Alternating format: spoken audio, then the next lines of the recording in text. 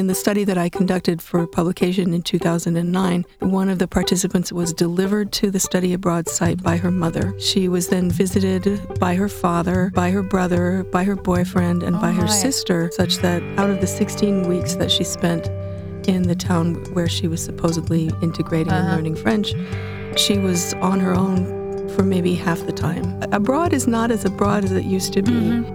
You're listening to Speaking of Language, a podcast recorded at the Language Resource Center at Cornell University. I'm Dan Gable, Technology Manager for the LRC. Each week, we explore a topic related to language pedagogy and second language acquisition. This week, on Speaking of Language, Celeste Kinginger, Professor of Applied Linguistics at Penn State University, joins our podcast to discuss what helps and hinders advancing language proficiency while studying abroad, including social interactive and pragmatic aspects of language acquisition. Celeste also provides advice for students and instructors to make the most of their time abroad. Welcome to a new episode of Speaking of Language. I'm Angelica Kramer, the Director of the Language Resource Center at Cornell University. It is my pleasure today to welcome Celeste Kinginger to our show. Dr. Kinginger is Professor of Applied Linguistics at the Pennsylvania State University and is at Cornell as part of our LRC Speaker Series. She gave a talk last week titled Language Learning in Intercultural Encounters Abroad, and we will extend our conversations about language learning abroad on our podcast. Welcome to Speaking of Language, Celeste. Thank you very much, Angelica. It's a pleasure to be here.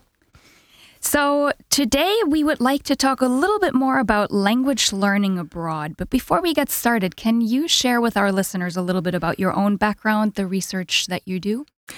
Yes, of course. I've been involved in language acquisition research since I finished my PhD at the University of Illinois in 1989. Mm-hmm. And in the early years, I worked on classroom discourse research and teacher education research to some extent. I was involved in the early years of the approach we now call telecollaboration, which involves putting together classes on both sides of in my case, in both sides of the Atlantic. Yeah. My learners of French would have a partner class in France consisting of learners of English, and we designed materials and activities for both of those groups to work together using some of the earlier technological tools that were available at the time. And then I think it was about 16 years ago that at Penn State we received our first grant from the United States Department of Education's Title VI program for National Foreign Language Resource Centers. Yeah. And the theme of our resource center is advanced language proficiency, education, and development. Yeah. So I decided at the beginning of that process that one of the things that would interest me most, I've always been interested in environments for language learning and how context affects the process and the outcome. So I launched my first project at that point on study abroad. That was a it was a medium-scale empirical study that involved a mixed methods investigation of language learning and life histories of about 23 students from Penn State who were studying abroad in France, and was published as the very first modern language journal monograph in 2008. And then, as I was working on that first empirical project, I began to gather all of the literature that I could find on the topic of language learning in study abroad. And my literature review outgrew its original function. Sure. And became a separate book, which was a critical overview of language learning in those contexts. We continued to get funding for another. Those were the first 2 4-year cycles. In the third, I requested and received funding to study how languages are learned in mealtime socialization practices. In that case, it was a group of high school students learning Chinese. And with myself and my research assistant, doctoral students. Yeah. I had the great good fortune of having research assistants who also became my doctoral advisees. Nice. Yeah, we have been carrying out studies in that context for some time now, including the 2 dissertations. And now I am still working on those data. I'm also collecting similar data in collaboration with the Dickinson in France Study Abroad Center. I'm going back to my original interest in French language socialization. Nice. That project is underway. And alongside that project, I also have another grant from the U.S. Department of Education to conduct a nationwide survey of alumni of study abroad programs who still have proficiency in a language other than English, and who also did international education experiences at some point during their education. So, and that's happening when the survey is complete. My next step will be to gather life history interviews from about 60 people of varying ages, working in different employment sectors, and with just different life stories to see if I can gather enough material to write a book for the general public about that experience and its impact on careers. Interesting. So. Those are fascinating projects. I guess you know how to keep yourself busy. I seem to be allergic to working on less than 2 or 3 things at the same time. So, multitasking at its best. I like it. So if we look at students who are studying abroad, specifically at their language development, what are some of the factors that keep students from advancing their language proficiency while they're abroad, and maybe also while they're on campus in regular language classes? What are some of the things that you've seen in your research? In terms of the study abroad setting, probably the most important thing that I notice about contemporary study abroad is that students are not there.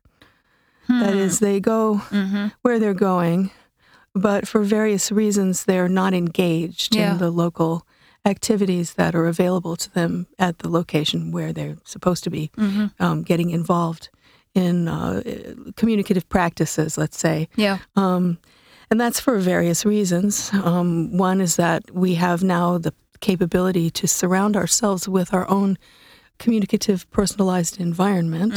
This was not the case in the past. And I know there's a great deal of hand-wringing and lamentation amongst people of my generation about this, because I remember in particular, one of my most intensive language learning study abroad experiences was working on a small farm in southern France for a summer in a town where there was one telephone. And people didn't actually believe it worked.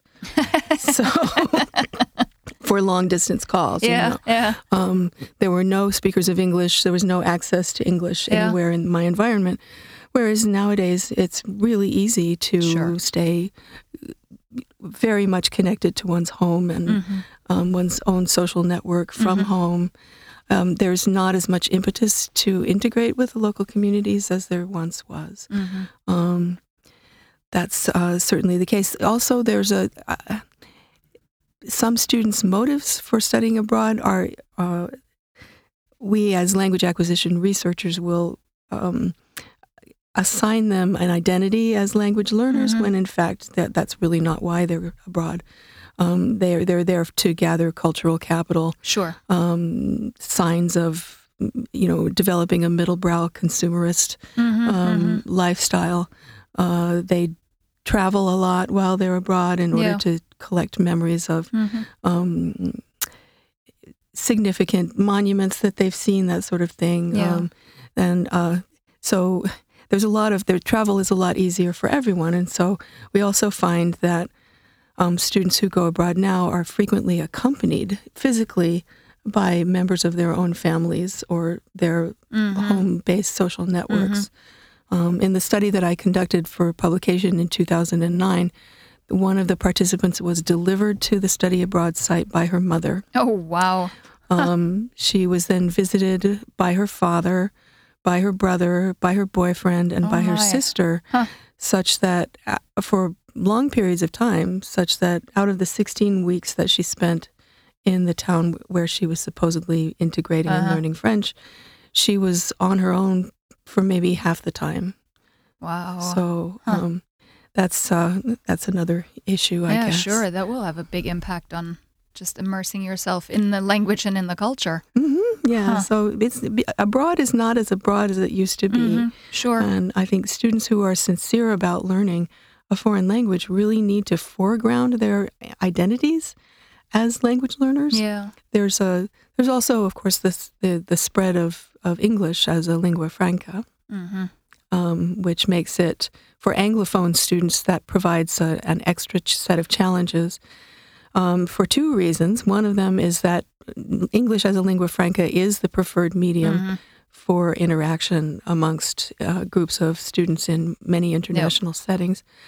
And the other reason, which is the findings on this are just beginning to emerge, but we suspect that students who are speakers of English or other world languages like Spanish or French and who have not had significant experiences of struggle to communicate in another language are poor speakers of the lingua franca version of their language. So you can go abroad as a speaker of English and be a poor speaker of English as a lingua franca and therefore become a dispreferred interlocutor and be excluded from social groups abroad because you lack the empathy. Of course, you pepper your talk with baseball metaphors and that sort of thing, or you haven't thought enough about what the difficulties are that people experience when they're encountering someone with unexamined native capabilities. Do you have some advice for teachers who lead study abroad programs or even individuals who prepare students for study abroad programs on what they can tell students to make the most of their time abroad? Yes. Yes. I mean, I think there are various levels of advice one might provide. Some of the most exciting research that I've seen lately comes from a program called the LangSnap program. It's a British project that followed 50-some Anglophone British speakers of learners of French and Spanish over several years. Now, I believe I'm not quite sure how far along it is now, but it's becoming a longitudinal project.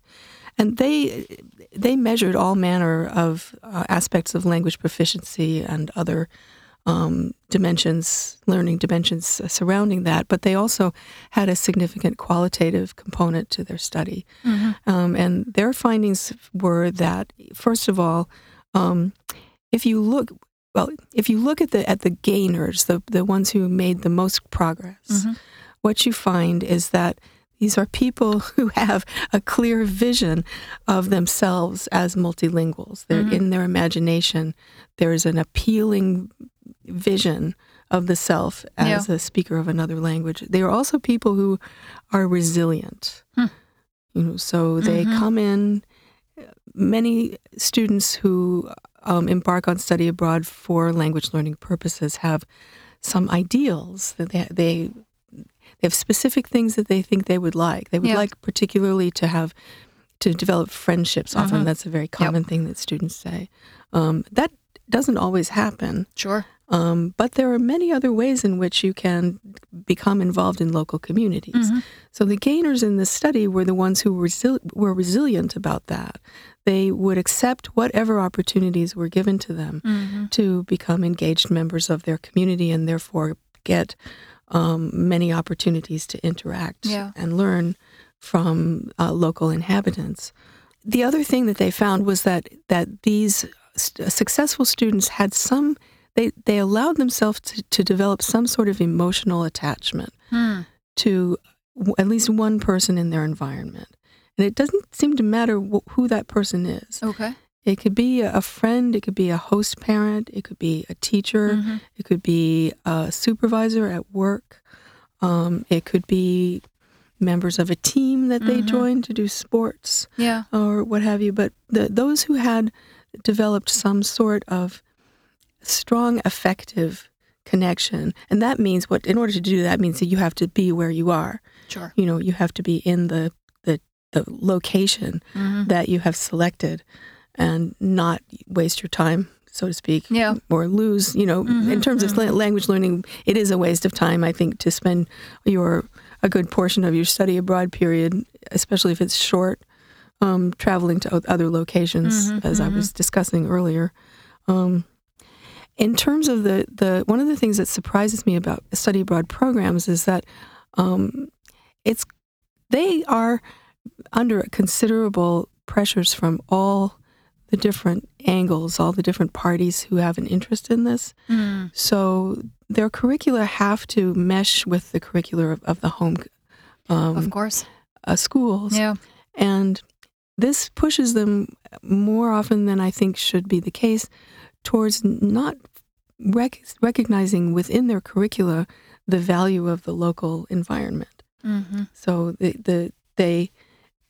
I feel strongly that study abroad language curricula should involve projects that take advantage of the environment. Yeah. Maybe investigations of the linguistic landscape or small ethnographic projects that students have to do, and maybe even, structured conversations. It's hard for me to recommend that because I fundamentally don't like the idea of turning to a student saying, go have a structured conversation. But if students are having a hard time making connections with their host family, for instance, then the programs, I think, should intervene to give the student a strong reason to initiate that conversation. Sure. And also, I think the best programs that I've seen are programs that do intervene when there's conflict taking place in homestays or other living environments, and provide a locus for mediation and discovery of what's going on. Because very often, study abroad participants are there. Not very often, almost always, they are novice participants in the environments that they're frequenting, so they don't, by definition, understand what the motivations of their interlocutors are. Of course. And can leap to conclusions way before one should. So that's another investment that the profession could make to improve these experiences as language learning experiences. Yeah. Although, I know it's difficult that the resources frequently are not available. Sure. Right. Do you think we can somehow take advantage of the fact that our students are so tapped into their social networks through their phones or computers while they are abroad, and somehow turn that around so that they can engage more deeply in the target culture with the target language? That should be the one of the major projects for the profession, I think, coming up, that we need to see if we can, especially if we can work on engaging students before they go abroad in learning about the environment that they're frequenting, learning about images of their country in the places that they're visiting, so that they're prepared to see and hear the kinds of things that are said about their country, in this case, the United States. Also, I think that the telecollaborative classroom has a lot of potential for setting students up to have prior experience in interacting with people who are not in a professorial role. That's a good point, and maybe in having conversations that have some consequences for their self-image, and also getting exposed to the varieties of language that people actually use. Nope, true. I know it's certainly the case for the languages that I have used and taught and have been exposed to, that the textbook version very different from what you actually encounter when you're abroad. Yeah, and it's, well, in the case of French, there's a long history of linguistic insecurity that stands in the way of there being any kind of easy resolution to this problem, because, well, any traditionally, at least, even very expert speakers of French will pass judgment on other very expert speakers of French because they're very focused on what's pure and true and correct about the language, and that also then is applied to learners by teachers and even by native speaking hosts and such that they don't get a chance to deal with the fact that the real language that people use in informal situations, regardless of how educated they are, does not correspond to the sanctioned version. So I think getting just a taste of that and understanding that, some of the frustration you may feel in the first week or two may stem from the fact that you have not been learning the same variety of the language that is practiced in informal settings. Yeah. Yeah. Very interesting. So one other area that you've done a lot of research on is pragmatic aspects of language. Can you briefly talk about some of the differences that we encountered trying to teach these social, interactive, and pragmatic aspects in traditional classrooms, and then the disconnect similar to what you just talked about with students encountering different varieties maybe of the target language once they're abroad? Well, yeah, that's easy. We certain dispositions are not allowed in the classroom. Most of the classroom language that we encounter has been sanitized to some degree, if not entirely. So there are whole registers that are important for students to know if they want to develop advanced proficiency. Sure. You need to understand the entire range. You need to understand the lower, so to speak, aspects, registers of the language, as well as the sort of medium neutral ones and the very, very elevated ones. And you need to understand that, for instance, if you speak in a very bookish, elevated style, it can be interpreted as sarcasm, or there's a whole lot of language awareness that needs to happen for students to develop advanced proficiency. And again, I'm working with this center, which has a focus on advanced proficiency, so we think about these things all the time. Yeah. So there's that fact that it's unseemly to represent certain aspects of languages in the classroom. So you can have ersatz performances of strong emotions, and you can have media-based representations of strong emotions in the classroom, but you're not going to have actual strong emotions. The student is not going to encounter someone who is genuinely angry with them, and expressing it in a way that is unseemly for the classroom. So that's part of the problem. And yet, that this is really necessary. So, and apart from that, again, we see, for instance, that students can develop great fluency in classrooms, and especially in domestic immersion programs. But if you make a mistake, if you're at a domestic immersion program, for instance, and you make a mistake in, ordering, you still get your lunch. Sure. And you still get something that is not going to scare you or frighten you or put you off. So the wonderful thing about life outside the classroom in L2 land, as Jim Coleman used to say, is that you have these interactions that actually have consequences, and that's hard to reproduce in any engineered environment. And it's best for learning pragmatics, because pragmatics is at the intersection between what we call pragmalinguistics and sociopragmatics, right? So you have your resources, you have your forms, and you also have your application of those forms to the performance, the appropriate performance of whatever action you want to perform. And there is some interesting work on teaching this through concept-based instruction, but that's for a different podcast. Yeah.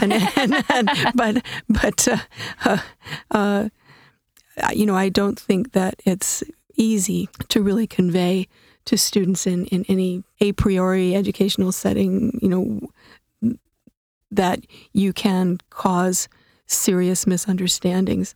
Even if you're doing it with full awareness, and for your own purpose, you may not fully understand what it means to use a particular form, how it is locally interpreted, what the norm is for that interpretation locally.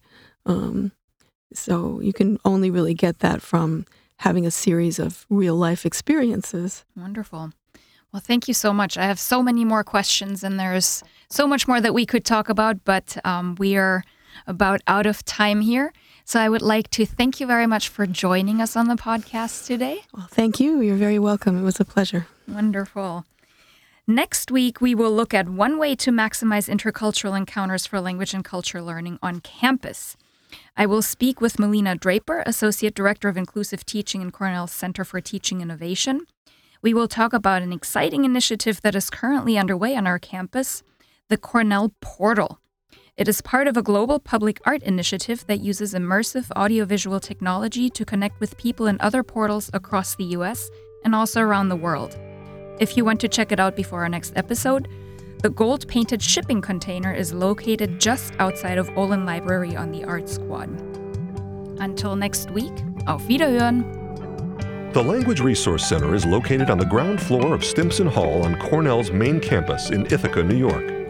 Check us out on the web at lrc.cornell.edu or look for Cornell LRC on Facebook and Twitter. Speaking of Language is produced by Sam Lupowitz and Dan Gable.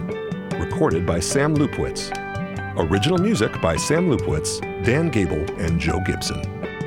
Thanks also to the College of Arts and Sciences at Cornell University. As a reminder, the ideas and opinions expressed on this podcast do not reflect those of the College of Arts and Sciences or any other official entity of Cornell University. We thank our listeners, and do stay tuned for our next episode.